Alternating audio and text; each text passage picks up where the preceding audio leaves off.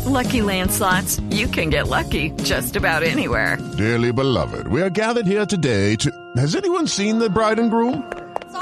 Sorry, we're here. We were getting lucky in the limo and we lost track of time. No, Lucky Land Casino, with cash prizes that add up quicker than a guest registry. In that case, I pronounce you lucky. Play for free at LuckyLandSlots.com. Daily bonuses are waiting. No purchase necessary. Void where prohibited by law. 18+. Terms and conditions apply. See website for details. Hello, it is Ryan, and we could all use an extra bright spot in our day, couldn't we? Just to make up for things like sitting in traffic, doing the dishes, counting your steps, you know, all the mundane stuff. That is why I'm such a big fan of Chumba Casino. Chumba Casino has all your favorite social casino-style games that you can play for free anytime, anywhere with daily bonuses. That should brighten your day a little. Actually, a lot. So sign up now at ChumbaCasino.com. That's ChumbaCasino.com. No purchase necessary. VGW Group. Void where prohibited by law. See terms and conditions. 18+.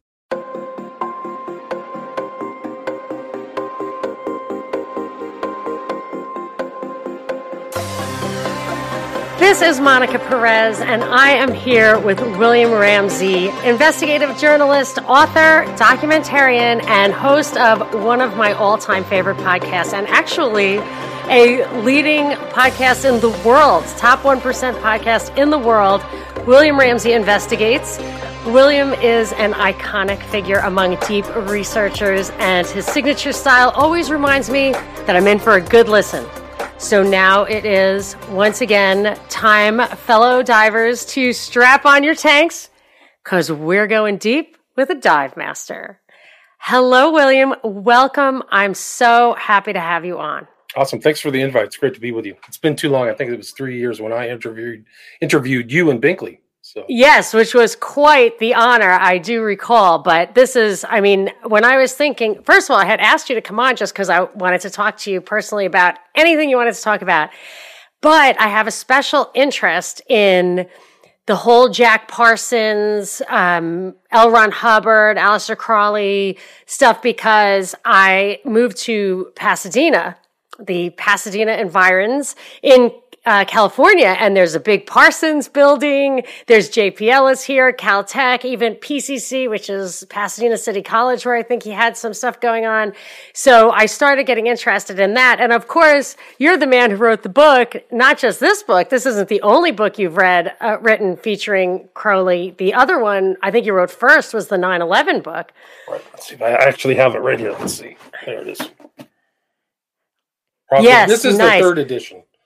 Yeah, and you are obviously a real professional author because, and I can always tell if somebody has journalistic training or is just, I mean, I don't, but I can write a good blog post because just the structure of it, the sentences, the reading, it's so easy. It's a pleasure to read. And this is so fast moving because every single chapter is like, I mean, some of them are 3 or 4 pages or less. And it's just so many people, and it's not even everybody, but so many people that have been influenced by Crowley or he had direct interaction with, that still their impact on our culture resonates to this day. But I wanted to say one thing. I was trying to put my finger on what I love about your show stylistically. And I think I put my finger on it. And I know there's at least one person who's going to get this. I feel like you're the Man Ray of podcasting because I don't know if you're going to get it, but because you have this like raw authenticity that makes it feel very intimate. Like, you know, you feel like you're in the room with Man Ray. I feel like I'm in the room with you. And I think Man Ray probably had his own dark stuff. I don't accuse you of having darkness, but but the style is just... When you read a lot of this stuff, it seems like you're definitely looking into the abyss. I don't know. I mean, I'm not an occultist in any way, shape, or form. I've never been a practicing. The opposite. Person, so, yeah. So.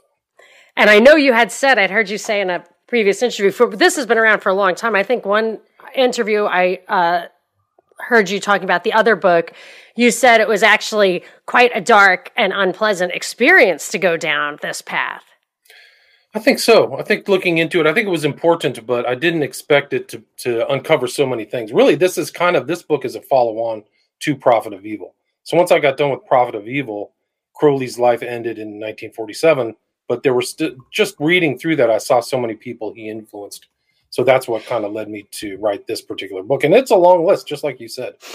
Yeah, it is. And I mean, you actually, and I listened to a lot of your conversation with Hans Utter, but not the entire thing. So I am really fascinated with the Satanism and occultism in the whole rock era.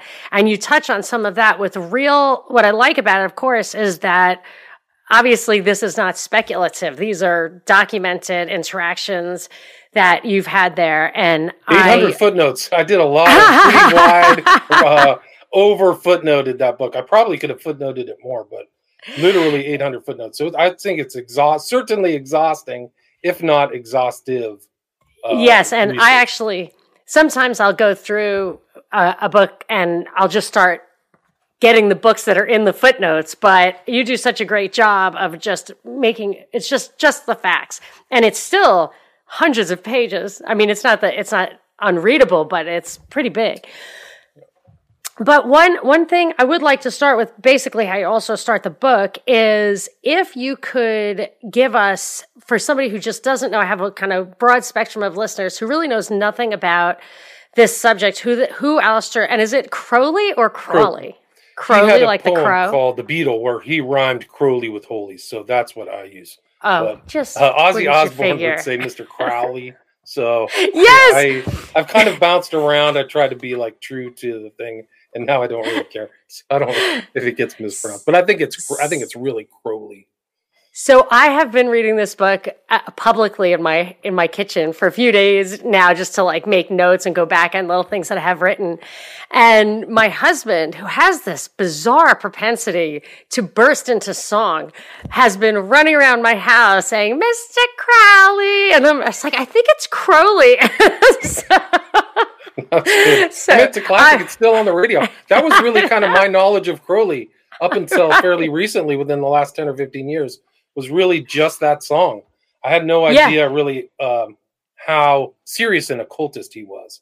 But. Okay, so I'm going to want to know everything, like who he was, what he was up to. I want to know if his magic was real, if he was a spy, if he was there to plant occultism in our culture. Just give me it all. Just don't. Yes, and yes. But yeah, nice. He was born in 1875, Leamington Spa in England, to a wealthy brewing family.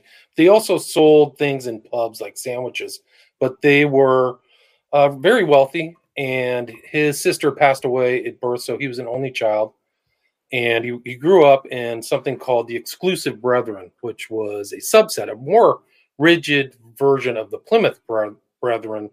And the person who ran it was a guy by the name of Darby, if people know that kind of name within Christianity, kind of invented dispensationalism.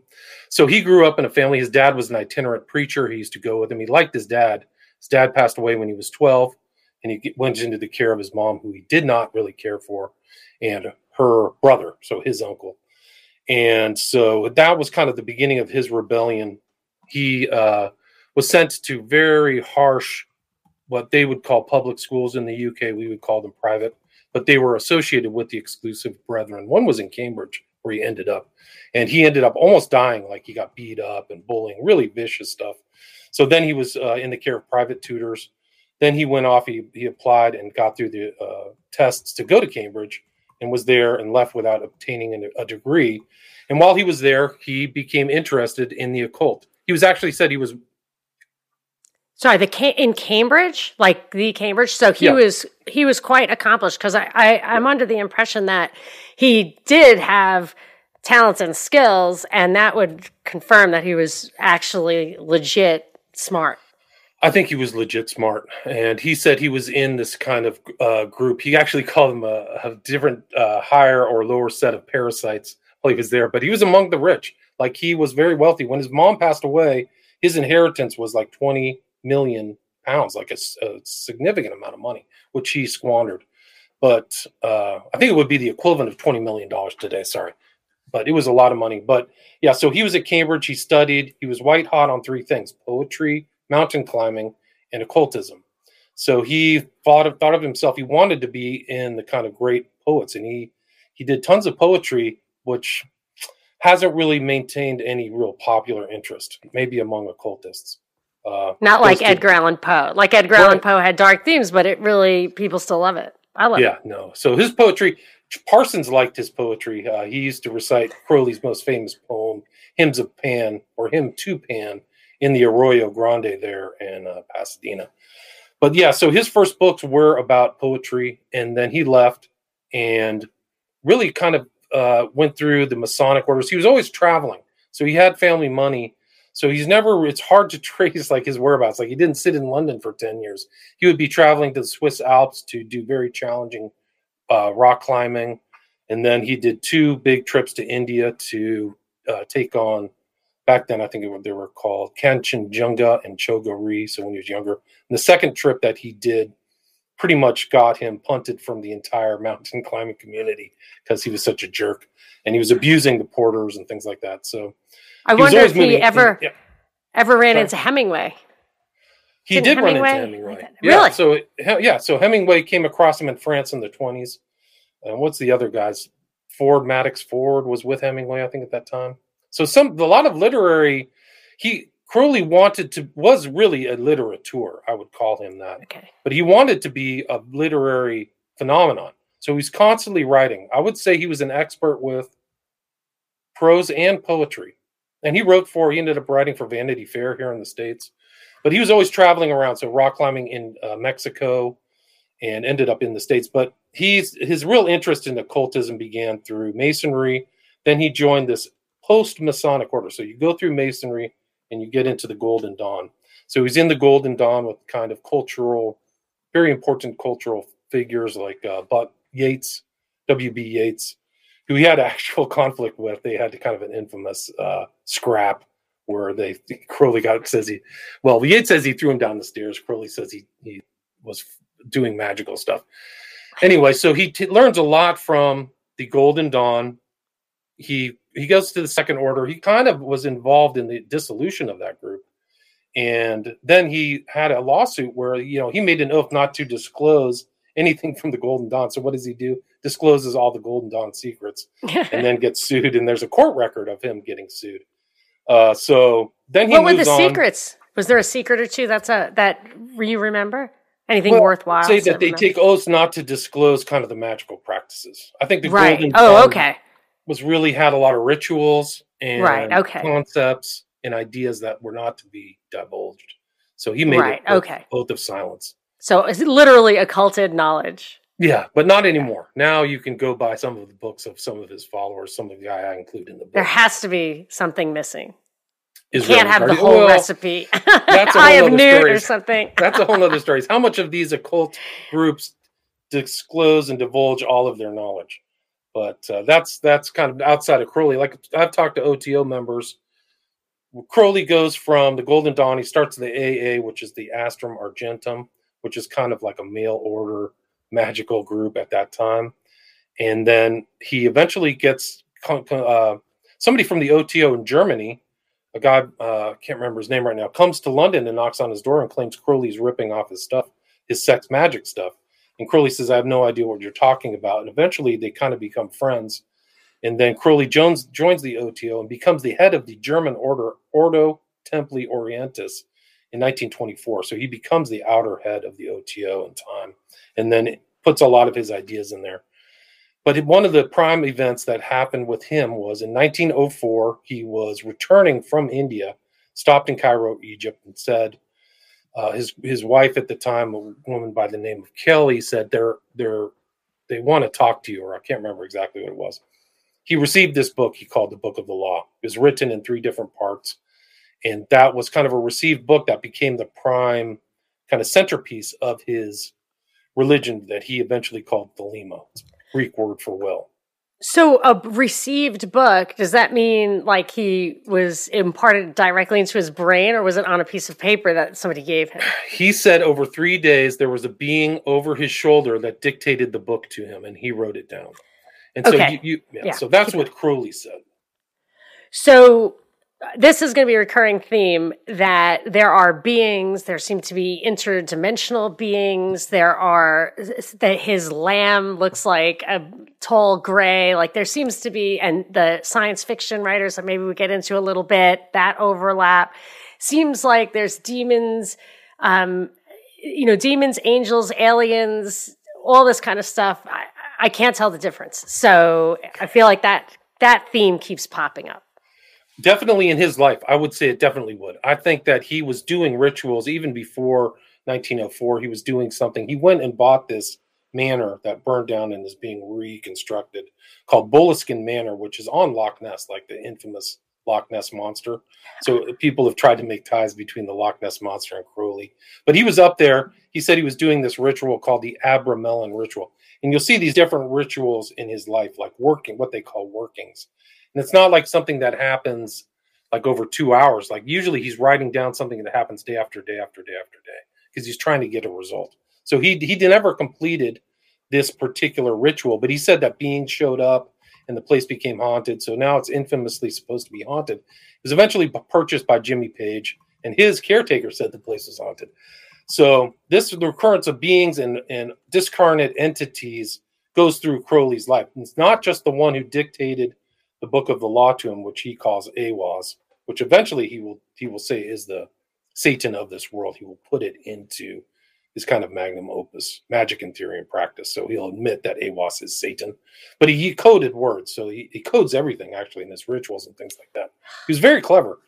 I hate that though, because it's hard to decipher and to authenticate for us. I think it's deliberately like that. At least a lot of his rituals and things in like the Book of Lies and things he's writing about, he's using wordplay and things to disguise kind of the sexual magical practices and things like that.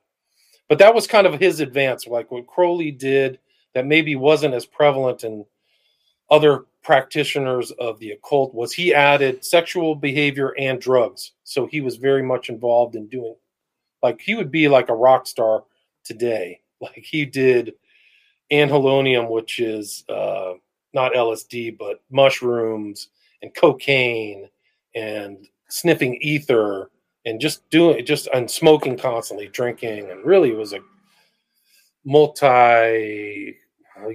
like a garbage head, like he would take anything that was around. So, and he was good looking when he was young, it looked like. And then he really did not look good. And then he always had that awful stare, which clearly he was like going all Hitler in the mirror with that one, I'm sure. But no, I think you're right. I think when he was at Cambridge, he was considered to be good looking. That's kind of where he went off and became a bisexual. But I think that he would be a dandy, really. I think that at that time, as a poetry guy, like a guy who wore frilly shirts and, was a man of leisure, I think that really was his lifestyle at that point. So he definitely went back. He went bald. He was messing around when he was younger with some bomb that went off in his face. And so you'll see the later pictures. You can tell he has pox in his face. It's from that injury that he had. He was actually in a coma. And some people have surmised or, speculated that might have been where his personality change came from, was from have a little brain damage. Yeah. And so, there's a lot going on. He's meeting different people who I've included in this book, people who are still around. Well, not around, but are still prevalent in the occult, like Israel Regardie. So those people kind of learned from him. Israel Regardie, I call his apprentice. But he goes to the United States in 1914 on the Lusitania. So he comes out, right? The Lusitania that really kicked off the war of the U.S. against. Wow, talk about death. Yeah, no, really incredible. So he comes to the United States. So he's in the United States between 1914 and 1918. And he had this long, he was so self-important. He thought of himself so highly that he wrote his own biography when he was like 45 or 50, and he called it Confessions. So he talks about this travel, who he met, who he was hanging out in D.C. He was hanging out with kind of like the elite of the U.S. Actors and a lot of journalists. And that's where he had this Ala Mantra working, which was on Washington Square in kind of the center of New York. One Washington Square, he did the Ala Mantra working, and the result of that was the drawing of what he called Lamb, which is a word derived from Lama, right? So the Lama is also kind of an honorific title, like the Dalai Lama, right? Right. So that's an Eastern thing, and I did notice some yoga stuff, and I have heard, and I never really fully grasped it, that bringing yogic and other Eastern practices to the West was like intentionally there to undermine Christianity. So I wasn't really surprised to see that stuff in there. And that was Gerald York eventually brought a certain type of yoga. But Crowley... Who has a chapter. It's a chapter on York. Gerald York is an important figure. But Crowley, when he was traveling, he went to India, but he also kind of went through present-day Vietnam and South China, and he picked up the I Ching and some other things too. So he brought all that stuff back from Buddhist practices and yogic practices. There's actually pictures of him doing yoga, which was pretty edgy for that time. That was right at the turn of the century. Here in LA, that's like there's a yoga studio on every corner, so it's kind of passe. But at that time, that was kind of it. And that was really how he created his religion, was bringing together East and West and different ideas. So he was in the U.S. He was most likely a spy. I mean, more than likely, it was Jerry Spence wrote a book called The Beast 666. Oh, Secret Agent 666, where he did the research and confirmed that Crowley was an asset of British intelligence at that time, which was called... Pulling up to Mickey D's just for drinks? Oh, yeah, that's me. Nothing extra, just perfection and a straw. Coming in hot for the coldest cups on the block. Because there are drinks. Then there are drinks from McDonald's. Mix things up with any size lemonade or sweet tea for $1.49. Perfect with our classic fries. Price and participation may vary. Cannot be combined with any other offer. Ba-da-ba-ba-ba. The Secret Intelligence Service. So it was pre-MI5, MI6. So Crowley's confirmed to be an intel asset, I would say. Definitely an intel asset at that time. And most of his life, he was probably had some correlation or connection to intelligence, even when he was kind of old in his late 60s or 70s. So he leaves the United States. He says in his biography, "My work is done," which he alludes to the fact that he was trying to get the U.S. into war against Germany. That was really kind of the whole goal of Britain, the British Empire at that time, was to get the U.S. to assist its manpower. So he was writing for these magazines. One was called The International. Very interesting stuff. He also wrote for Vanity Fair. So he really was a literateur. He would put out articles and things like that at the first try. So he would never go back and re-edit them. Like, he was that skilled. So he wouldn't waste time. Yeah, he wouldn't waste time like re-editing. So you can see a lot of his works and writing, and his handwriting is almost like it's automatic writing. So he so he's a remarkable guy. Very intelligent guy. So then he's in the States. He goes back to the UK. He ends up starting this thing called the Abbey of Thelema, right? So his religion is Thelema. And he goes and does some, like, throws the I Ching and thinks that it's going to be in Sicily. So he goes to Sicily, and it's not what you think. It's really almost like a reformed barn that they put kind of spackling up on the wall. But he called it his Abbey of Thelema, and he tried to get people to come there from the UK so he could train them and teach them. And that didn't last very long. It lasted about 3 years.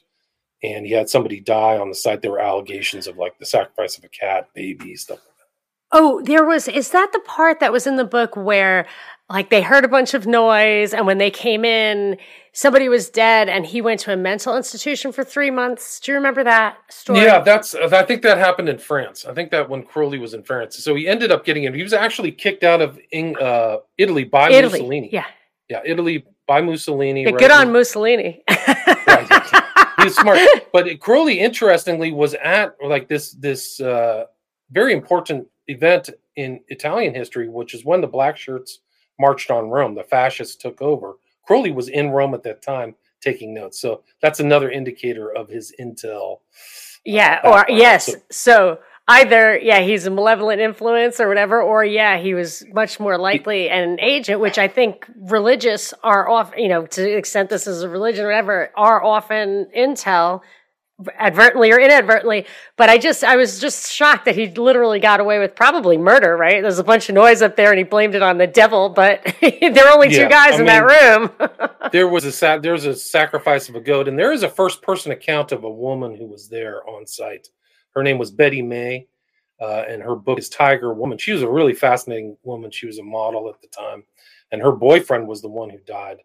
And can't remember his name right now. He wasn't in perfect health, but he passed away. But she said she was in conflict with him all the time, and she was the first person. Like, he wanted to be called Beast, so his reference is the B66. So his followers would call him not Mr. Crowley. They call him Beast. So he was quite the character. So so he gets kicked out. So then he goes to France and hangs out there and hangs out with some other characters and does more stuff. He's involved in more magical practices. One is ECL. I mean, there's a lot of very strange things about Crowley, and a lot of these magical practices are shielded by the people in the occult, but they're involved in some very strange stuff. And one is ECL, so he's involved in that. It's errato-comatose lucidity. So he's involved in that. Then he gets kicked out of France. Actually, Rigardi comes to France and helps him. But then he gets kicked out of France. And so he's been kicked out of 2 countries. He goes back to England. Then he ends up in Germany in the Weimar Republic for about 3 years.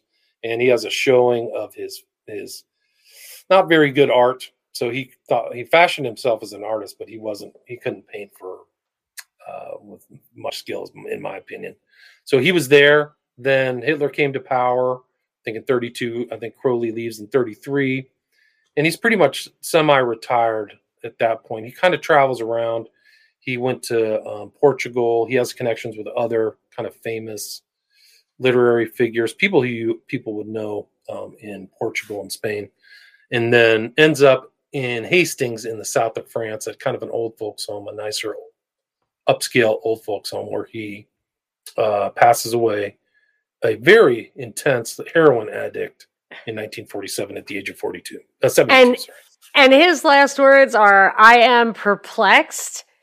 And I just feel like he just sees Satan laughing at him.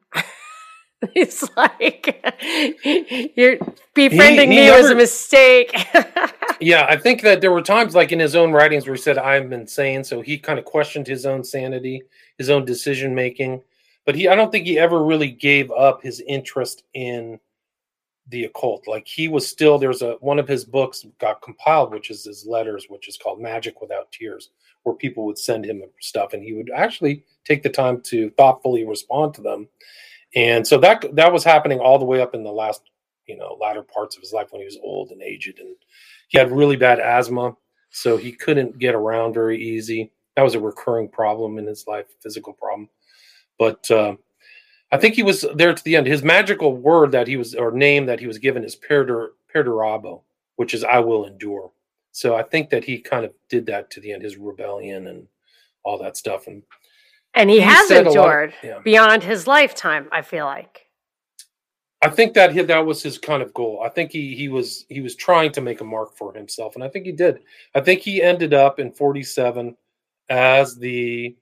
and something that he tried to do and attained is to be the greatest occultist in written history. Okay.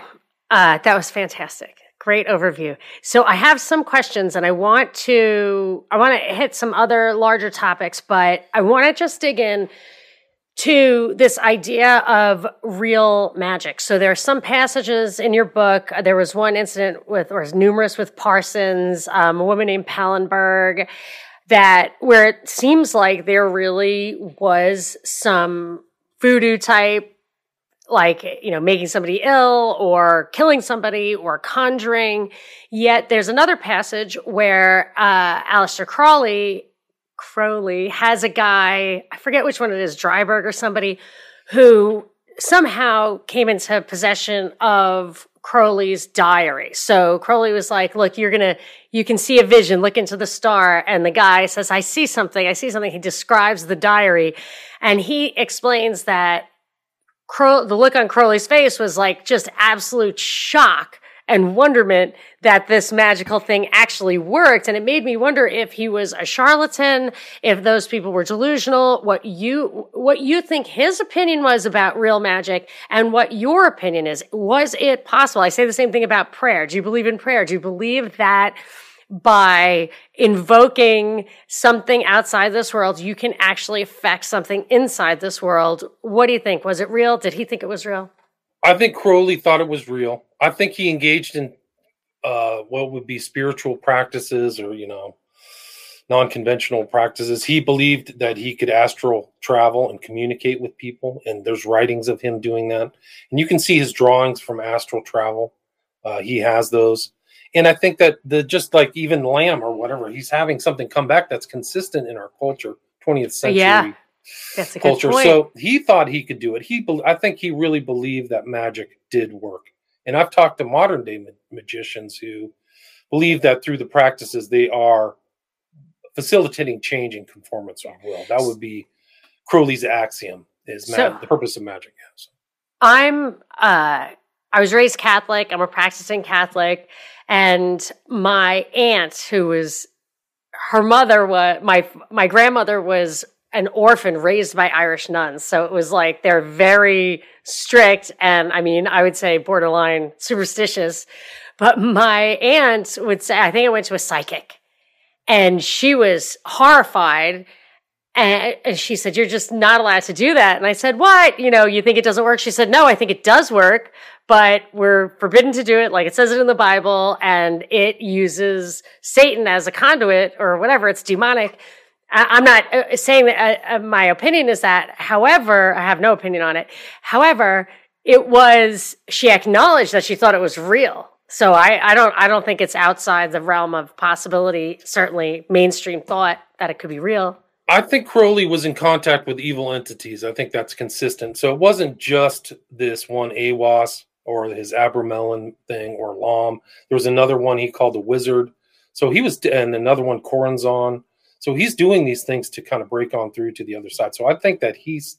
Hello, it is Ryan, and I was on a flight the other day playing one of my favorite social spin slot games on ChumbaCasino.com. I looked over at the person sitting next to me, and you know what they were doing? They were also playing Chumba Casino. Coincidence? I think not. Everybody's loving having fun with it. Chumba Casino is home to hundreds of casino-style games that you can play for free anytime, anywhere, even at 30,000 feet. So sign up now at ChumbaCasino.com to claim your free welcome bonus. That's ChumbaCasino.com and live the Chumba life. No purchase necessary. VGW. Void were prohibited by law. See terms and conditions. 18+.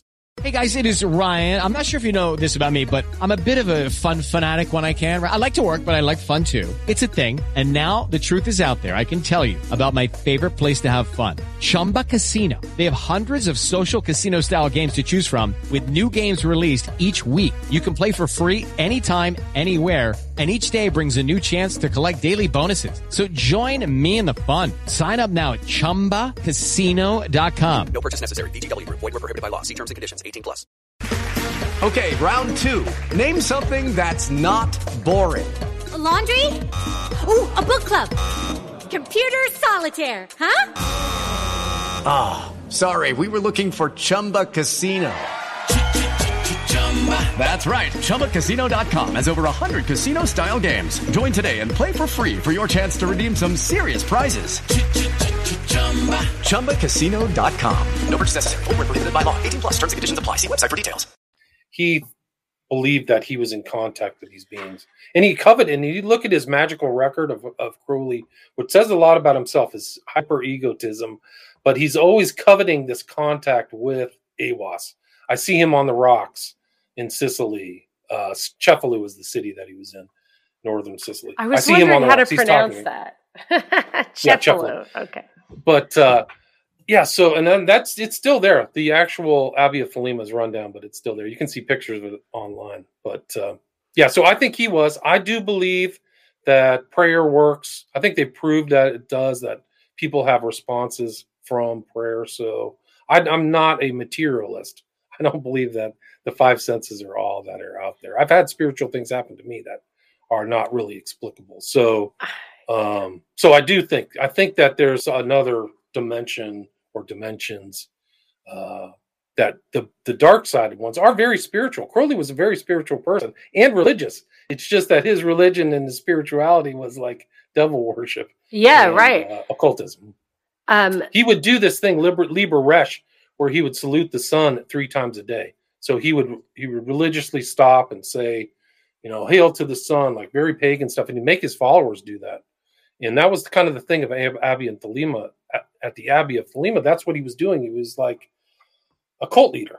So he was telling people what to do, what to eat, how to behave, and then have Well, rituals. And sometimes I think that I wonder whether some of those people are just hucksters who are trying to lead people, but that isn't to say some aren't. But I have experienced, at the very least, some totally unlikely synchronicities. So I would say that there's definitely something going on in another dimension. But I also wonder about him. I know you've established his relationship to military intelligence or British intelligence. And that could be as a spy, and I think you can be, like I said, like religious people can be spies without even meaning to, like Catholic priests have to report back. So then when I realized that, I was like, wow, so the priests that were in hiding, like in the Soviet Union, were spies. Like whether they knew it or not, they actually were spies. But then I think you can take it to a next level and be actually an agent. So like the Central Intelligence Agency is less about intelligence and more about operations, certainly now. Do you think that he was conducting operations on behalf of the kind of sinister elite? We see the counterculture. We see that they do terrible things. I absolutely want to talk about 9/11 as what I thought the only explanation that ever made sense is like it was a black mass of some kind. So do you think he was there to impart this into our culture? I think that at a certain point, he wanted to change the whole culture. He wanted to bring out the new aeon. So aeonic change, which is different than like an age. An aeon is like thousands of years. So he called that the birth of the child or the birth of Horus, the age of Horus. So at a certain point, maybe in the early 20th century, as he matured in the occult, I think then that included political, cultural, sociological change. So full change to magic, no God but man. And so I think he was dedicated to that. And that's an aspect of Crowley. Like people misapply the term dabbler to Crowley. He was not a dabbler. He dedicated his entire last of his life after Cambridge to the occult in a very rigorous sense. So he's compiling things. He put together an encyclopedia called the Equinox, which is where you find the drawing of land and some of his other kind of magical works.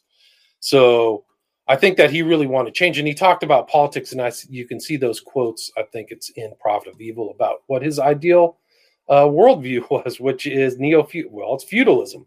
He said that there's no better political thing than the feudal, and we have to get rid of the Jews and the Protestant Christians. He's flat out said that, yeah. Two things. And he had the law of liberty. He had this whole idea of liberty, and he thought he wanted to reach the youth of the UK and share his ideas. So I don't think he was ever really successful with that, but he did have he wanted the political application of the tenets of the Book of the Law to become a political change. So a couple of things that you're reminding me of, two parallels with Hitler. One is that, eradicating Christianity. Was he also as anti-Judaism, Crowley? Or I would say so. I think that he was actually really a bigot. He was really a really nasty UK British bigot. He would insult Italians. He called the Italians the N-word. He would belittle this guy Regardi.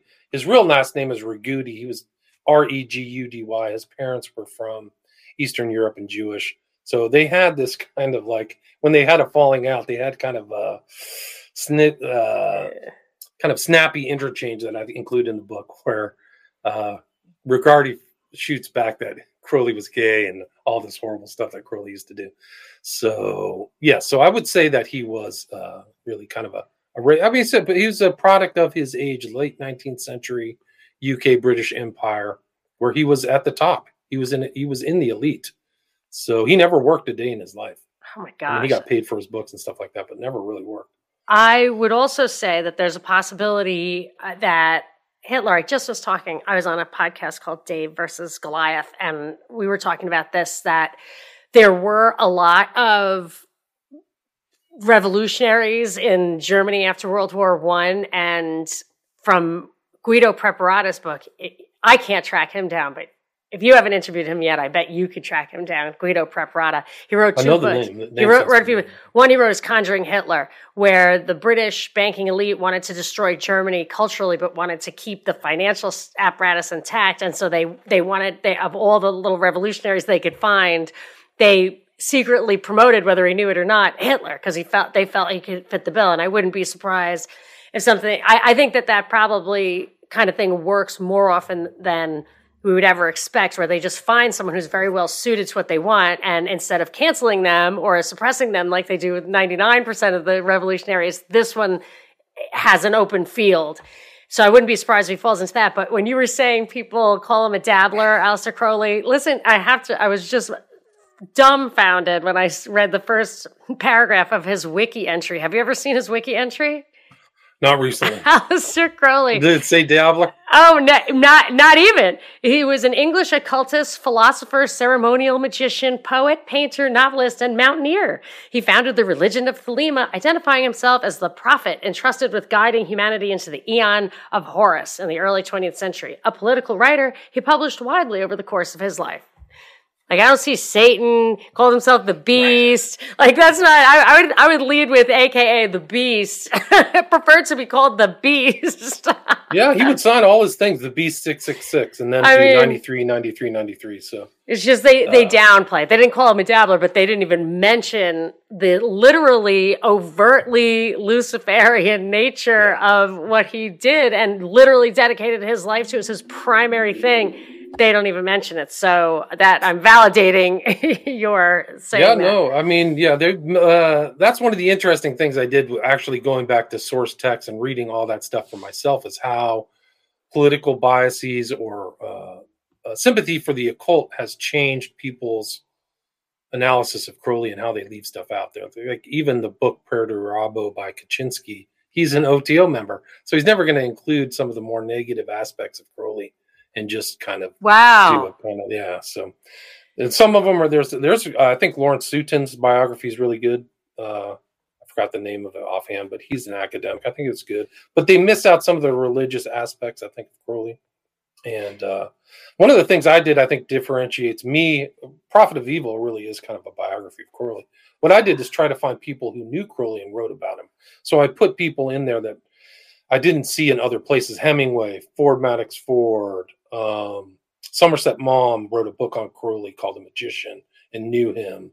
Clifford Bax, who met Crowley. Another guy's Lance Sieve-King. People probably wouldn't know those names in the U.S., but maybe more on the continent in UK, those names might be more familiar. But they knew and met Crowley. So those are those kind of first-person analysis. Or another guy is, I can't remember, he's an American film director. So some of those kind of first-hand Martin Scorsese. No, his name is, it'll come to me. He was a kind of a famous film director in the 30s, but his mom knew Crowley, was actually Crowley's girlfriend for a while. And so he had a first person thing. Jefferson, I can't remember his name. Sure, I'll figure it out. Anyway, but so that's kind of differentiates me, is I tried to see people who knew Crowley kind of, and most of them were kind of critical, but they didn't have didn't have those kind of biases that maybe some modern historians or researchers into Crowley would have. So yes, I see people in the chat talking about the more modern stuff, Roman Polanski, Mick Jagger, but I want to stick with, like, since you're talking about people who were from actually Crowley's lifetime. I'm really fascinated by the Jack Parsons thing, the science fiction writers, Arthur C. Clarke, I think Robert Heinlein was, they said one of the things in your book was that the only book Charles Manson would allow his followers to read was Stranger in a Strange Land. And I've always been such a huge sci-fi fan, and I liked Heinlein because I'm, kind of a anarcho-capitalist in my... With the Lucky Land Slots, you can get lucky just about anywhere. This is your captain speaking. We've got clear runway and the weather's fine, but we're just going to circle up here a while and get lucky. No, nothing like that. It's just these cash prizes add up quick. So I suggest you sit back, keep your tray table upright, and start getting lucky. Play for free at LuckyLandSlots.com. Are you feeling lucky? No purchase necessary. Void where prohibited by law. 18+ terms and conditions apply. See website for details. Kind of economic philosophy, but there were the 2001 A Space Odyssey just was, from what I was reading in your book, just undeniably riddled with this occultism. and some of those people did also have connections with military intelligence. And, so it just seems like science fiction, Scientology. Jack Parsons established JPL, the Jet Propulsion Lab. He worked at Caltech. I have a book called Sex and Rockets about Jack Parsons. And I just, there's just a weird body of like, how do you think the science, the space, the sci-fi guys, Scientology, even L. Ron Hubbard, all that stuff comes together because Crowley was really influential on all those people. Definitely. And I think that was it. Crowley was also a fiction writer as well. So he wrote kind of mystery novels and some other stuff and Moonchild was one of them. But I think that in the 30s and 40s, Hubbard is putting out a lot of the science fiction, and actually the science fiction influenced science. So a lot of people got these ideas from science to do it. So Arthur C. Clarke was a science fiction writer, wrote 2001 and some really other ones. What is it? Childhood's End, Contact with Rama, or whatever it was. But he actually was a science fiction writer, but also created the geosynchronous satellite orbit, right? So his ideas were also fictional and non-fictional. And that's a good example. And he was friends with Kubrick, and we can go into that. It's so crazy. When I first came out here, I don't remember exactly where it was. I guess it was a few years ago now. But I remember seeing this crazy stuff in the sky. And it was really crazy. It was like a fluorescent ribbon, like there was a ribbon dancer or something, or a comet like in the sky. And we didn't hear about it on the news or anything, and I had to look it up, and supposedly it was Elon Musk, like, launching something, and I'm thinking, that's not rocket fuel. They said it was kerosene, but it was, like, pure white, and I feel like this is, because this was here, and I just feel like it's ground zero for all that stuff, but that there are connections with the fiction and the nonfiction. There kind of always have been. I almost feel like science fiction's main purpose is to kind of carve pathways in our brains to get ready for what's to come. So it's not like, what the hell is that? Like, we're ready for it somehow. I agree. Look at H.G. Wells. Look at 1984, fiction, but applies to nonfiction. You mentioned Edgar Allan Poe. He actually wrote one of the first space travel science fiction stories. It's about taking a balloon to the moon. And so he was thinking about that. I mean, total genius. Edgar Allan Poe was off the charts. But I forgot the name of, it's in his compendium of Edgar Allan Poe stuff with Purloined Letter and Murder in the Rue Morgue. But yeah, I wish I could remember that. So that's another example. That's even before the 20th century. So he's writing and thinking about that. So I think that you're right. These ideas, even in fiction, are seeding real world events. And I think that's what Parson really was. I think that part of his rocketeering type stuff that was happening in Pasadena was an outgrowth of his occult knowledge, of his occult interests. And then he blew himself up, and I was like, that seemed like the next to death. He blew himself up to death, and I felt like that was some kind of nexus between his experimentation. I mean, perhaps he was looking for a powerful way to kind of blow through to the next dimension. Wouldn't surprise me. He was very dedicated. Crowley said that he was his most important follower, and I think it's in that quote is from Love and Rockets. I think it's in there where Crowley admits that, and that's the Agape Lodge, right? That was in Pasadena. And I think Parsons was on Orange Grove. Yes. So his old place was a real mansion, and a lot of those mansions got torn down and turned into apartments. So yes, not all of them. The Rose Bowl mansion is still on that street, and it's just funny because the roses, like the Rosicrucian thing, just can't help but notice that. But also up on Orange Grove is an historical landmark called the Gamble House, where Back to the Future was in part filmed. That was the home of the mad scientist that Iggy played, whatever, I forget his name, Iggy from Taxi, but he was the mad scientist there. And I always wondered if that was some little nod to Parsons to have the mad scientist who is experimenting with time travel in the Gamble House on Orange Grove, who's always blowing himself up. Right. Kind of funny. Interesting. Yeah. It's interesting. And Parsons really is kind of a mad scientist. They called his group the Suicide Squad because they're always blowing stuff up in Arroyo Grande and doing new techniques and stuff. That's where it would be. Him. Yeah. It's actually interesting because it was him, Foreman, and Molina. Molina was a Czech last name, and Melina's son married one of the Robert Maxwell daughters. Have you heard that? See, no, but this stuff, it's just flabbergasting. It's the coincidences are crazy, and I don't want to jump quite to the 9/11 stuff yet. However, I did want to point out one thing, which is you said something when you're talking about 9/11 that the numbers involved, which again are undeniable. So like these connections are undeniable. The numbers are undeniable. The 11, the fact that 93 was cited in your book from a quote from long, long before, really extensive stuff about September 11th as a significant date, about the number 93 as being particularly significant to Crowley, not your words, somebody else's words, long before 9/11. And one thing that you said that goes right to something that I feel strongly about, is you said you felt that could be or was a signal to everyone who understands it that this was an inside job. And I feel like that reasoning is so much more compelling than the alternative theories of the revelation of the method. I'm not saying you don't have both, but I feel like more often than not, the reason you're getting predictive programming, you're getting not only just to carve the pathways in people's brains, but to the extent that there's a signaling purpose there, and this is how I put it, I've said this before, but that like when Babe Ruth points to the outfield, like this is where I'm hitting this ball, kid. So the kid knows it was intentional. It was for him. He did it. I feel like they say, look, I'm going to tell you what's going to happen. And then when I do it, you respect me because I am the magician, rather than just say, well, I need your consent. That doesn't ring true to me that we need consent. They have our consent because we let it happen. Yeah, I think so. I think that they know. And I think that all these numerological things are common in Crowley. 93 Crowley, like I said earlier, he signed his things. Shorthand is 93, 93, 93.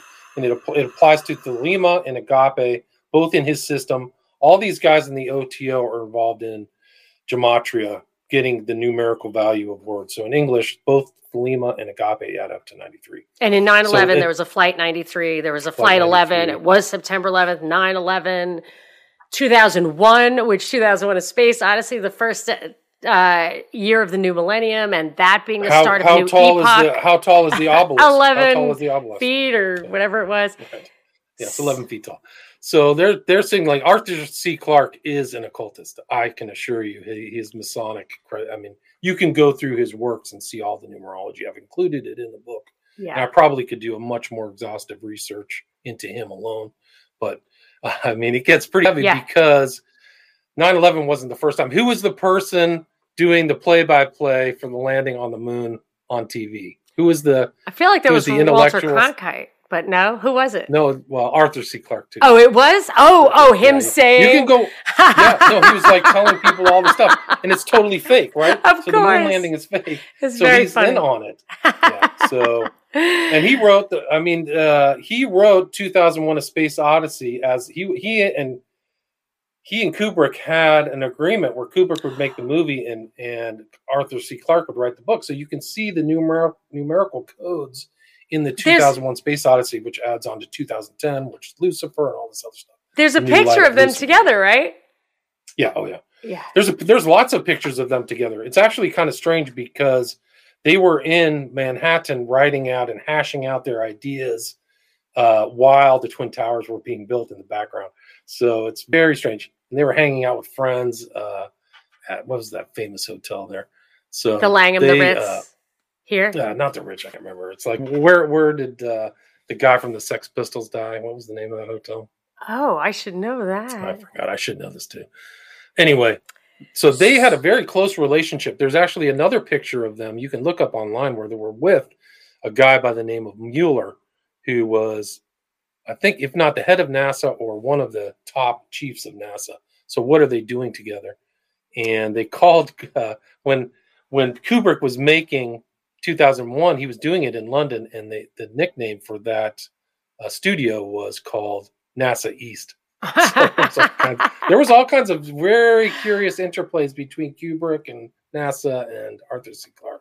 Okay, so now we're getting into the 60s, and that I do have to revisit the rest of the Hans Uter stuff. It was so comprehensive. And then you had another guy who asked you to do a show on the Dead, but he clearly was sick Carl as Hassel. He was sick as a dog. I felt so bad for him, but he was so excited to talk to you that he was not going to cancel. I could tell that for sure.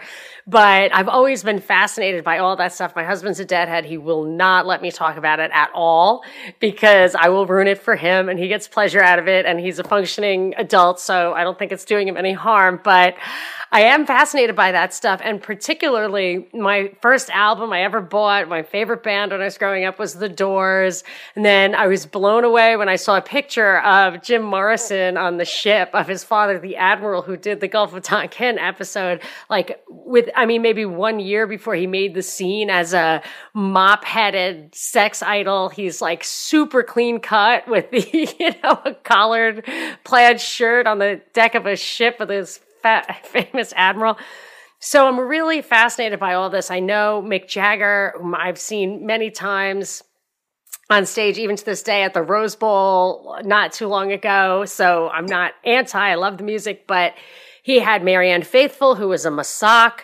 There was the Tavistock connection. You draw so many connections with Keith Richards. And then you've got Ozzy Osbourne.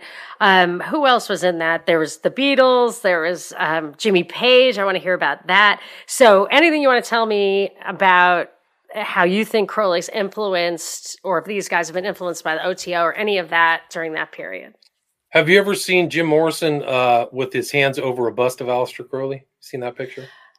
Yes, I have. Yeah, check him out. A lot of blood drinking, actually, surprisingly. So Jim Morrison had a witch wife. Her name was Keneally, and it's featured in Oliver Stone's movie, The Doors.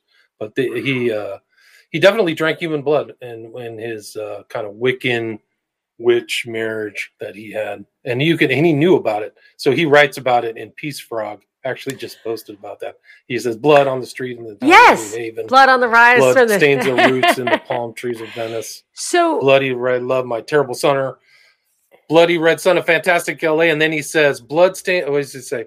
Blood is the rose of mysterious union. So that's really so. Again, human blood drinking. I have the same and question. Crowley was into human blood drinking and human everything. I'm a little worried about Pope Francis on that front, but I'm not a fan. I literally have heard rumors to that effect, and back before I was even open to that as a real possibility, and I'm like, could be, but yeah, no, it's definitely real. So Doors definitely.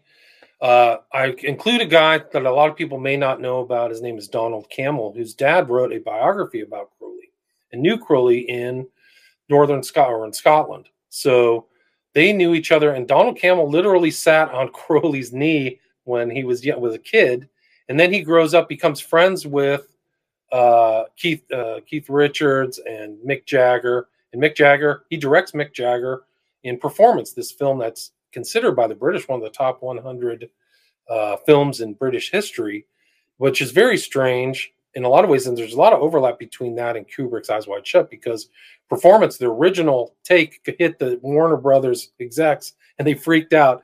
And it took them 1.5 years to get a version out to the public. So Donald Campbell was definitely an occultist, knew all of that kind of occult knowledge and stuff like that. And Performance includes a lot of curious references, and includes, I think, Marianne Faithfull or the other one, Pallenberg, who was a witch. So there's a lot of witchy things going on around the Doors, and kind of famously ended the 60s at Altamont with the killing of this guy Meredith. That was kind of like the peak of the 60s. Like, wow, this is really brutal and death. I think they were playing Sympathy for the Devil too. Right. I've heard of that. Okay, I have questions if I can interrupt you, but you can finish. But then I have to ask you questions. Well, there's just a lot. I mean, you can go through the Beatles. No, I got to stop you. Sgt. Pepper's, Crowley's on the cover. I have two referencing questions. stuff. Crowley may have been Sgt. Pepper, right? Because they say 20 years ago today, Sgt. Pepper taught the band to play. Ooh. So Crowley died in 1947. All right, I need your opinion. So there's all kinds of weird, mysterious stuff. Yeah. I want your opinion on two things. So Jim Morrison, drinking blood, Aleister Crowley, but also on the ship of his dad. I assume he was somehow recruited. Like, it's hard for me to square that circle, as they say, because he wasn't really musically trained yet. He showed up with the Doors with all these like super hits on pieces of paper. I don't know. I've read some weird stuff about him. Do you think that he may have been recruited, but also may have become a true believer? Do you think that happens? It could be. I mean, I don't really know. I don't know if that background exists. It wouldn't be outside of the norm. I mean, if you read Dave McCowan's Weird Scenes. Yes, I have. All those people had military intelligence. Every one of them. Even David Crosby, Big who tech, died, too. was like an American elite. He was a Van Cortlandt. When he got out of jail, he thanked the judge for putting him in jail. I was like, yeah. Who does So these guys all are more sophisticated. Zappa's dad. All these guys had weird military stuff. So it's not surprising if maybe Morrison, somebody was feeding himself. I think the Beatles, actually, a lot of their songs were not written by them. I think somebody else fed them stuff. And it's kept, I believe that. Now, they put out way too much. Yeah. So that was real culture creation. Right. We can get into Harry Potter, which is I totally want to. I have to ask you one more question. Which is culture creation. I think Harry Potter is totally cultural. And I think it hijacked. Her backstory, J.K. Rowling is, I don't think. Okay, but wait, one more question. So when I watched Eyes Wide Shut, it reminded me of an interaction I had in a restaurant in LA once, many years ago, where an older actor just was sitting next to us. I don't know why he started talking to us. So he started talking to us, and he introduced this pretty young woman, and it was her birthday. She was 27, and he was like, she's 27 today. And I was like, don't you realize, like, that's gross to me, not because I don't think that you can have a May December romance. I think that is possible, but he can't have thought that he wasn't very attractive, that he wooed this chick. Like, clearly it was his fame and fortune that attracted her to him. And I thought, he likes that. Like, that was so culturally different from me. And then I was reminded of it when I saw Eyes Wide Shut or rewatched Eyes Wide Shut. And I was like, these guys literally are thinking of these women as real objects, to be like, to torture them or hurt them like a pet animal or a workhorse or whatever was fine with them. And I could not get my mind around it. And I wondered if you have if that's true, if you notice that, if there's any insight into that, like the slave thing that they kind of think is an okay thing to do. I just can't get that through my head. I think that's fair. I mean, if you look at Epstein, Weinstein, Jean-Luc Brunel, I think that they really are at the point where these are just objects for an expression of power. I think sex is part of it, but it's like power over it. And I think it's interesting because I just did a show with Mark Ebner about this guy who was targeted by the Falwells. His name was Jean-Luc Granda, but 20, good-looking guy. But I think it was really about power. It wasn't really just about sex because they kind of controlled him and groomed him and looked into his background and kind of played with him like a cat plays with a mouse before it kills it or something. Like threatened him. There were threats. They actually it was kind of like Eyes Wide Shut where like a secret, like a PI follows him around because they follow around the Tom Cruise character. But I do think that's there. And you don't know what these people are getting brought into and those Eyes Wide Shut scenes. And there are 11 kind of women, so you can tell that's ritual magic. Oh, yeah. So if you go back and look at the mansion scene where they're doing the ritual, so it's there, the double-headed eagle and everything like that. There's an interesting tie-in because, like I mentioned earlier, Crowley wrote for the International, and the guy who wrote Traum Novelle, which was Eyes Wide Shut was based upon, was in like the same version of the International with Crowley. His name I can't remember offhand, but. Yeah, so it's a weird small world, but I do believe those kind of controls, and I believe that kind of the wealth and how to. I think people get some kind of like personal satisfaction of it confirms their power, confirms their authority, and so I think that's not outside of the realm. I think that's actually pretty common in the kind of like liege lord history, the kind of feudalistic view of the people at the top towards the people closer to the bottom, right? They're just to be used. And Crowley was like that towards women. He had these women he called the Scarlet Women. And what it was almost kind of like an energy sucking vampiric relationship. he would brand each one of them on the chest like a cow with what he called the mark of the beast, which was a mix of kind of a phallic star moon thing. And you can literally see pictures of it. So like they actually reported this stuff. Like you think journalism is very vivid today. Back then there's pictures of Crowley's Scarlet Women with this brand on their chest out there. But he did it, and what he would do is like he would do this stuff to get as much energy out of whatever he was doing with these women, and then just discard them. So there's pictures like this one girl, I can't remember her name offhand, but she was with him at the Abbey of Thelema, and before she went in to meet Crowley, she was this kind of pretty young woman. And by the time Crowley was done with her, she looked like she had stared into the eyes of a ghost. Oh, wow. And she was done, yeah. He left her on the street. This is like one of the ugly aspects of Crowley. There's a lot of them. But he left her on the streets of France to fend for herself. She became a prostitute. Right. So once he was done, he was done. And that was kind of his relationship with everything. He had 5 kids. There's no real evidence that Crowley spent any quality time with his children. Well, they're probably better off. I think they're better off that way. They might be better off. Yeah, one was named he named it Ataturk Crowley, who ended up kind of like being a half-mad street person who slept on park benches. You can look up Ataturk Crowley online. You'll see pictures of him. Yeah, crazy name. But yeah, I definitely agree that it's power. And for me, I feel like the ultimate achievement is love. Like I feel like I want to be I want to earn love, and I like to do it under power. You're actually suspicious of that, Like I dated a rich guy, and he didn't ever like to pay for people, not because he was cheap at all. But he just was like, I'm not buying friends. Like I don't like that. And it's just a different mindset to think that you could get off on that. I think that's trashy, but whatever. So I do want to hear about J.K. Rowling, because I always felt like, Christ, Antichrist, she was the anti-Narnia, like the anti-C.S. Lewis. And intentionally so, because C.S. Lewis really satisfied a deep but good archetype, I feel like, in us, and I think science fiction and stuff like that does fulfill something we need about being able to fantasize outside what's immediately in our realm of experience so that we can understand what's beyond it.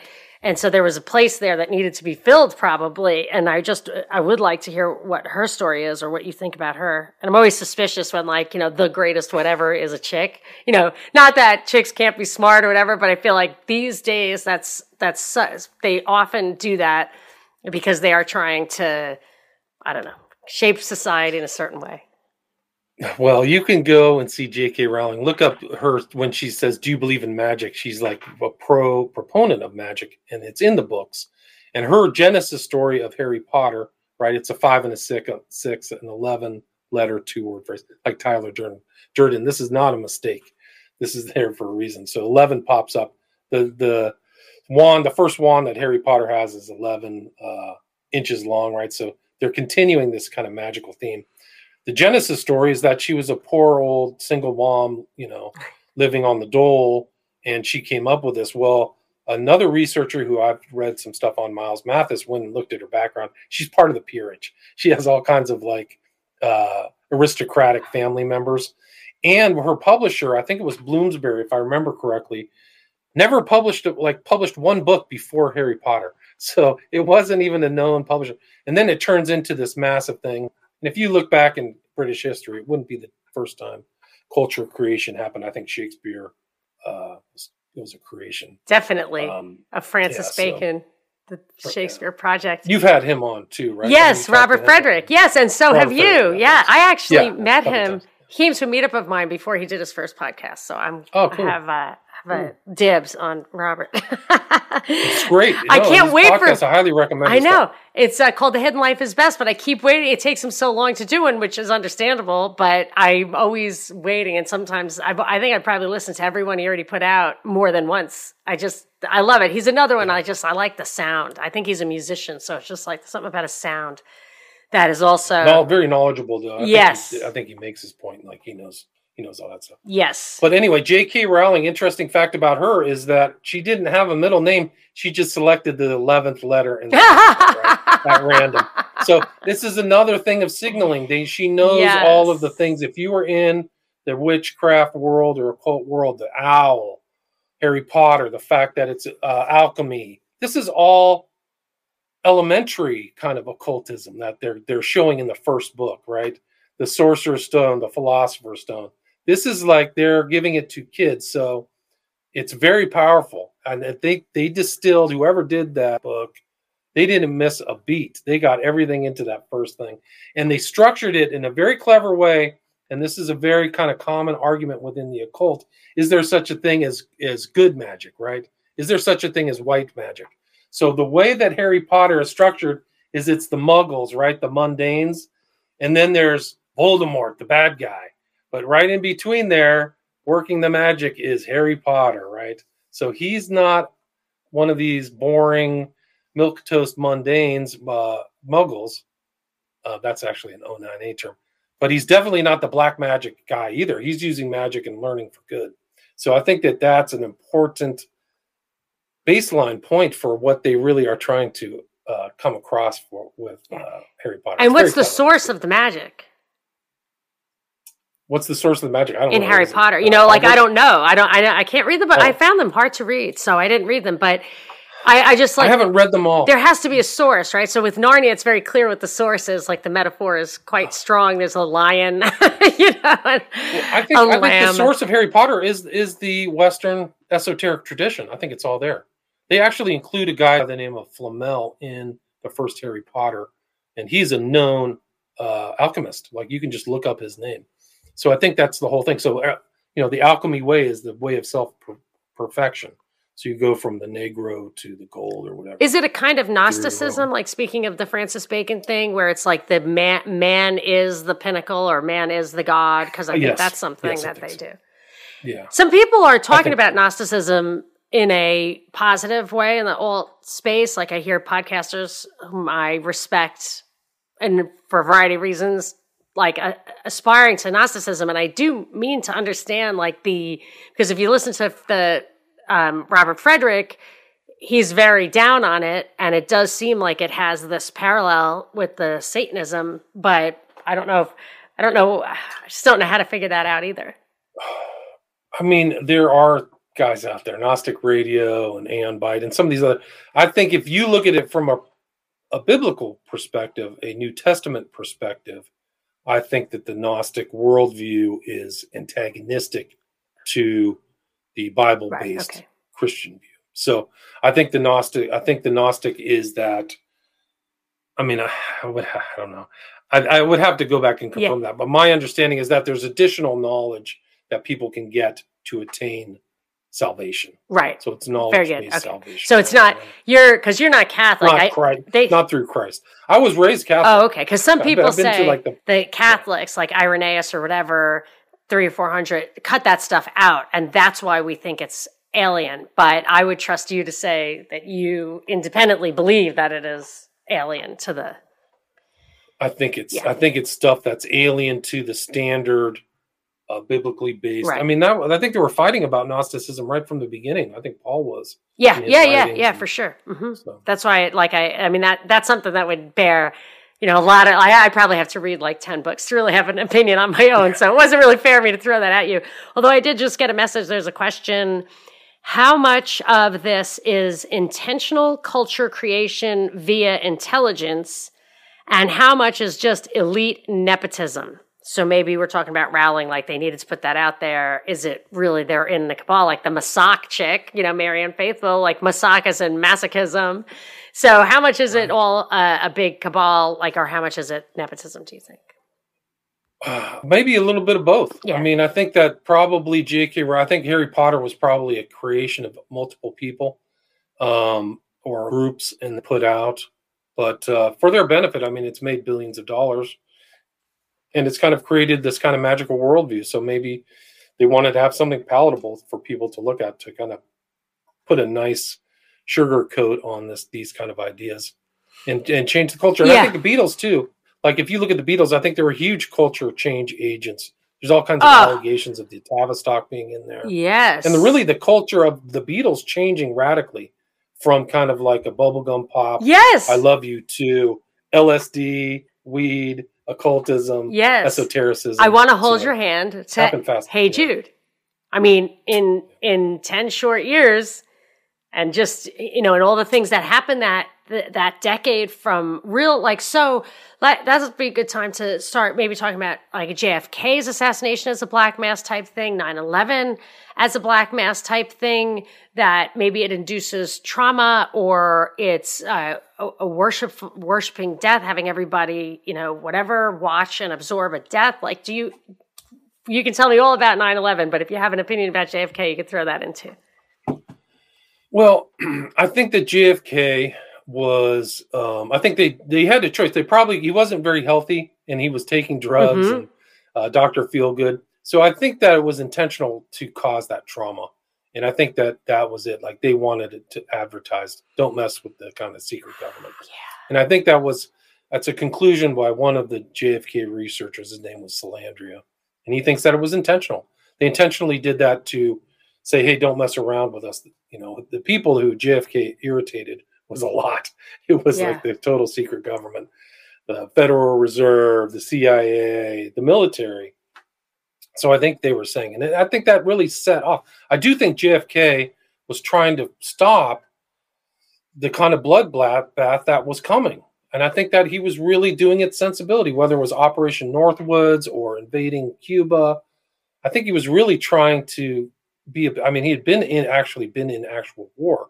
So I think he was trying to forestall that and may have had some kind of prescience or premonition or something how bad it was going to get. Because once Johnson got in power, it was a disaster. Yeah, that was a bloodbath. So he said...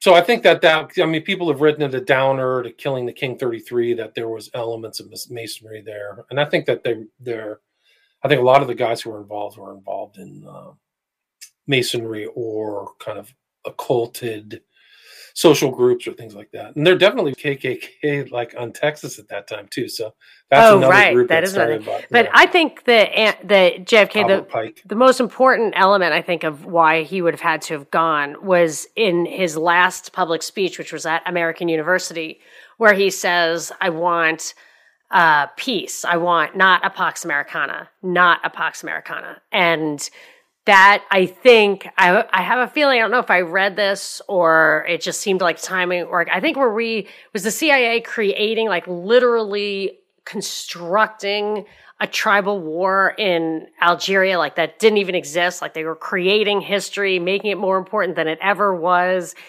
And I think when he realized that, he was like, we are actually the ones that are standing between the world and peace. And then at the same time, the report from Iron Mountain, I don't know if you've ever dug into that. Boy, was that good. It came out around that time. I believe it landed on his desk where the subtitle was on the possibility and desirability of peace. And in the final analysis, they said it was not desirable to have peace, that the hierarchy would be threatened if we allow peace. And peace was a risk because of nuclear war. The nuclear bomb could have been like what Tesla wanted, which was, he wanted to make a super weapon that was so powerful that anyone could have it and it would make us be nice to each other, kind of like rating each other on Uber. There's something that just makes everybody nicer to each other. And that's what he said. And they were worried about that. And they said, we have to figure something else out. And I, of course, think they thought of like climate change or whatever. They said, we've thought of a few things, but we're not going to mention it here because we don't want to expose it, but I think terrorism, environmentalism, those were a couple of things. But so I really feel like he knew that the CIA or whatever was standing between, and he just could not live with that. I think that was what caused his death knell. But then they use, like some other things, then they'll use that as an opportunity. And I feel like 9/11, they had to get those towers down because they had asbestos in them and they weren't wired for computers. Yeah. But, you got to take that as an opportunity. And, you wrote so much. JFK and 9/11 are fulcrum points, right? Absolutely. So once JFK was gone, everything changed. We're back on in Vietnam. The deep state's back. CIA's back. Nobody's going after the CIA. So 9/11, you get Patriot Act, you get war in Iraq, Afghanistan.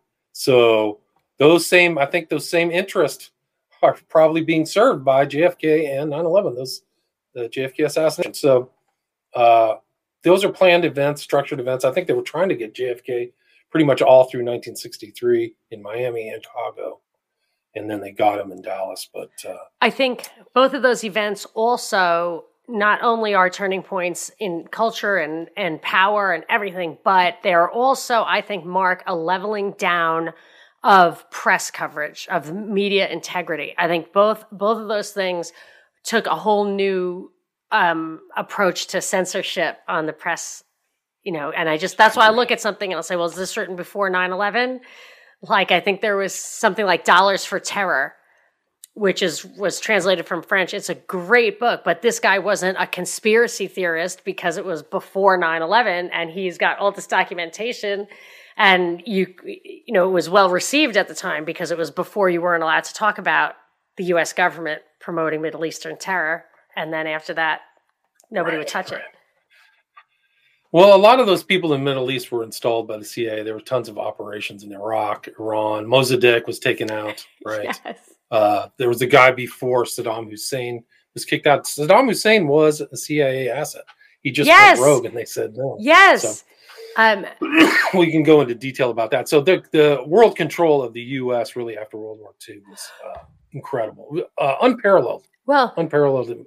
I'm sure you've done it maybe more times than you wanted to do it, but I wouldn't mind. I have one more big question for you, and maybe if we could do the 9/11 thing in another interview, or are you sick of talking about that? Because then I'll read that book and because there's so much there. I don't think we can cover it in the amount of time.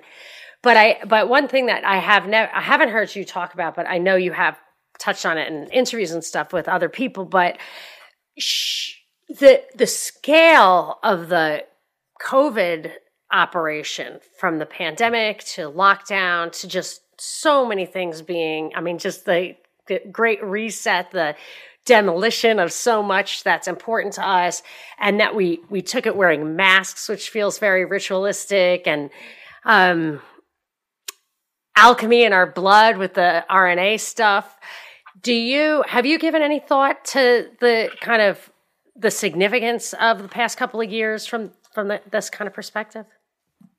I think it's still the push for kind of a global new world order, right? It's based on the old world order. I think it's Estelin said that, where it's really just the old line families, like the Eyes Wide Shut families, wanting to aggregate more power. So any event is to that end. And where did the money go during COVID? It went up. So Gates got richer, Bezos got richer, all the people who own certain stocks got richer. So I think that was the agenda. And then, the big coal, I think they're trying to kill off a lot of the population, as many as they want. I guess at this point, if Gates' optimal, kill off is 10 to 15%, that seems like the right number. So we don't even know the full effect of really what's in these shots and what the long-term effects are. So I do see something very sinister, something planned, and whether like the occult, I don't know. I mean, you kind of get into kind of the Book of Revelation and stuff like that. But I did say it's interesting because when I wrote Prophet of Evil, my first version in 2010, I said they will use kind of shots or vaccinations to kind of implement their goal in the New World Order. So I have a New World Order section. And that's why I had that kind of strange title, is because a lot of those ideas, I think, work together. Aleister Crowley, 9/11. And then they blew up the Georgia Guidestones. That was so significant. Like, that's where they had written all of that stuff, and then they just blew it up. I mean, it's just crazy. Another monolith, right? So you see JFK's last speech. He's talking about the monolithic conspiracy, the monolith in the 2001 Space Odyssey. All of the design of the Georgia Guidestones is monolithic. So you can see that tie in there, Yeah. That's kind of probably the occult ideas that are actually put in stone so people can see it. And go look up the Hilton Millennium Tower. Go look that up for 9/11. That'll give you the Hilton Millennium Tower. Where is that? That's right next to the Twin Towers that went down. Oh, it's basically just a giant black monolith. Interesting. Well, I'll have to check that out. Okay, so I am. Wow, you really did cover. I have like 2 pages worth of things I wanted to hear about, but you covered, I think, basically all of it. I mean, I can't ask you about Jimmy Page. I think we all know that he bought that mansion and stuff like that, but I've already gotten some complaints that I've ruined the doors. I've ruined Grateful Dead. I've ruined the Stones. I think I'm going to stop. I'm going to stop. I mean, literally, you can get it your own. Just listen to Houses of the Holy, and I think you've pretty much got it covered. But which is a great album, by the way.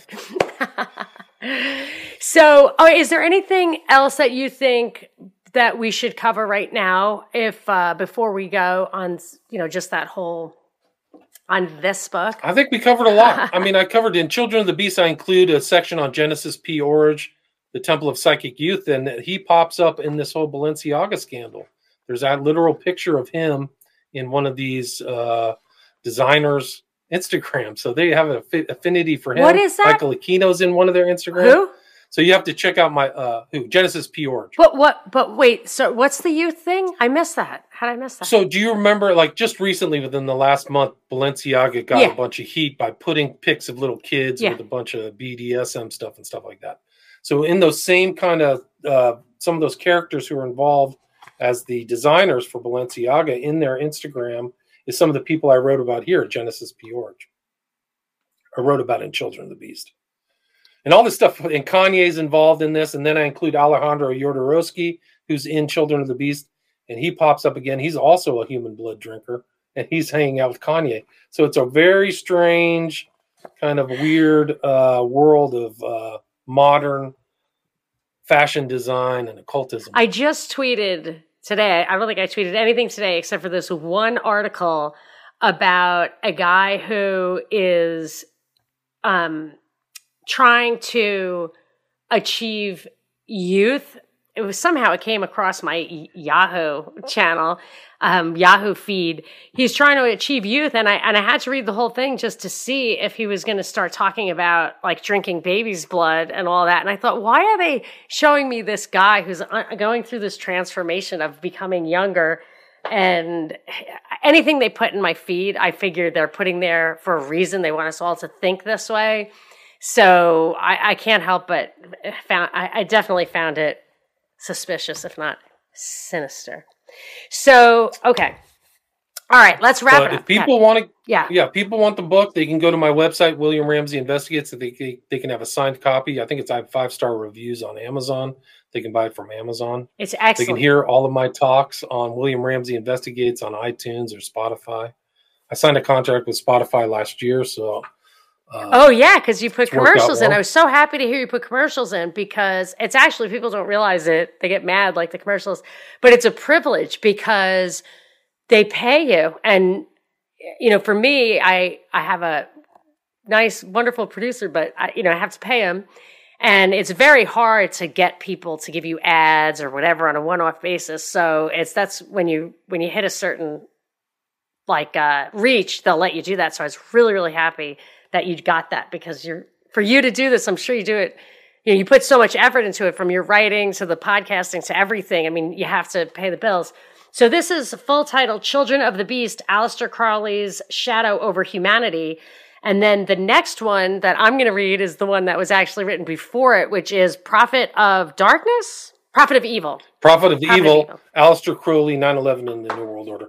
And you just mentioned it when you read his Wikipedia page. He believed he was a prophet of the kind of this new era. So that's why it has. We had a really nice chat going on over here. So if people want to read that first book, that's going to be the subject of our next conversation. I'll give people some months so they can read it, and then maybe we'll have some questions in here. People will engage in the conversation, which will be nice, because this was the first Rockfin simulcast that I've been a part of. I think that's super cool. So we put it on both people's feeds at the same time. We probably should have been checking those questions too, those comments, but we'll do a little more promotion next time, and we'll bring it, and we'll keep bringing it, not just about that stuff, but it's such a joy talking to you, because you're so smart and knowledgeable and quick, and I love that. So thank you so much. Great to talk with you. Thanks for the invite. Thank you very much. This has been a conversation with William Ramsey of William Ramsey Investigates, and it's a live dive right here on Deep Dives with Monica Perez. Hey guys, it is Ryan. I'm not sure if you know this about me, but I'm a bit of a fun fanatic when I can. I like to work, but I like fun too. It's a thing. And now the truth is out there. I can tell you about my favorite place to have fun. Chumba Casino. They have hundreds of social casino style games to choose from with new games released each week. You can play for free anytime, anywhere. And each day brings a new chance to collect daily bonuses. So join me in the fun. Sign up now at ChumbaCasino.com. No purchase necessary. VGW Group. Void where prohibited by law. See terms and conditions. 18+.